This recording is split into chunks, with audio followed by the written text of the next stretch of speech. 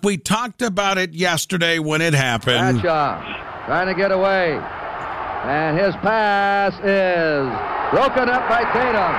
Tipped off. Franco Harris has it. And he's over. Whoa! Franco Harris, the immaculate reception, goes in and scores. December 23rd, 1972. They were going to celebrate, and they still are, the 50th anniversary of that play in Pittsburgh at the stadium. Franco Harris passing away almost 24 hours ago at the age of 72. That play, that man, pretty important when you talk about pro football history. Kind enough to join us live this morning is the Chief Communications Officer with the Pro Football Hall of Fame. My friend Rich DeRozier's with us. And Rich, first of all, talk about the man, because I had a chance to interview him a few times. I know you've been with him. One of the humblest of superstars that you would ever meet. Rich?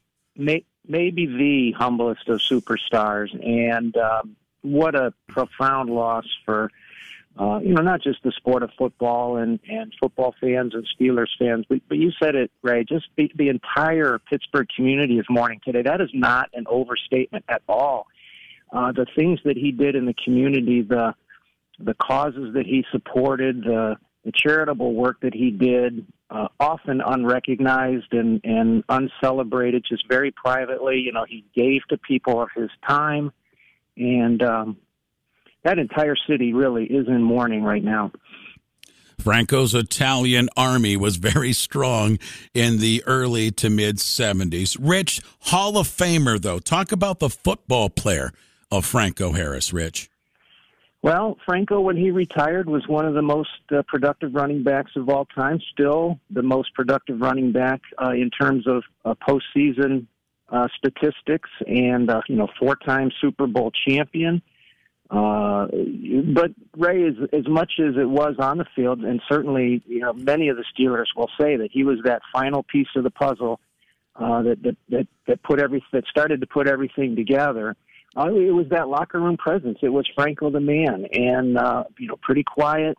There's lots of stories about how he rarely said anything, so that when he did, it had a real impact on the team. And there were times when he just, told Bradshaw in the huddle, give me the ball, because he felt like he could do something special or just wanted to carry that burden on his big shoulders. And, the forever etched in history are all those accomplishments and the immaculate reception, which the entire city of Pittsburgh, the entire NFL is getting ready to celebrate. And that's what makes the timing just so profound and so shocking. Rich DeRoziers is with us, Chief Communications Officer with the Pro Football Hall of Fame. A lot of people forget that Franco was really a blocking fullback at Penn State for one Lydell Mitchell, but he proved to be pretty darn good with the Pittsburgh Steelers. Rich, when we talk about the immaculate reception,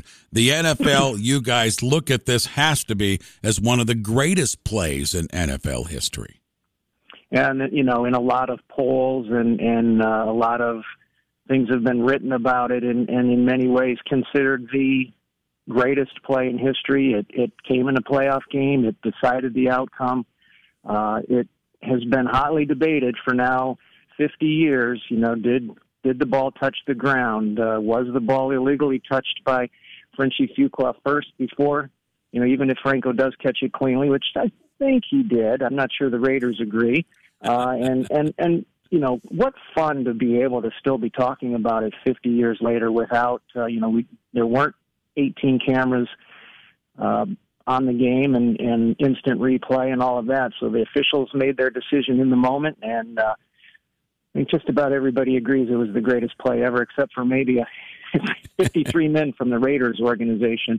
December 23rd, 1972. We're talking with Rich DeRoziers from the Pro Football Hall of Fame. By the way, in that game alone, December 23rd, 1972, for the Raiders, Blanda, Brown, Biletnikoff, Brown, Al Davis, Jim Otto, John Madden, Art Shell, Ken Stabler, Gene Upshaw, Ron Wolf, all Hall of Famers. For the Steelers, Mel Blount, Terry Bradshaw, Joe Green, Jack Ham, Franco Harris, Chuck Noll, Bill Nunn, Art Rooney, Dan Rooney, all in the Hall of Fame. Yeah. That's that game from 1972.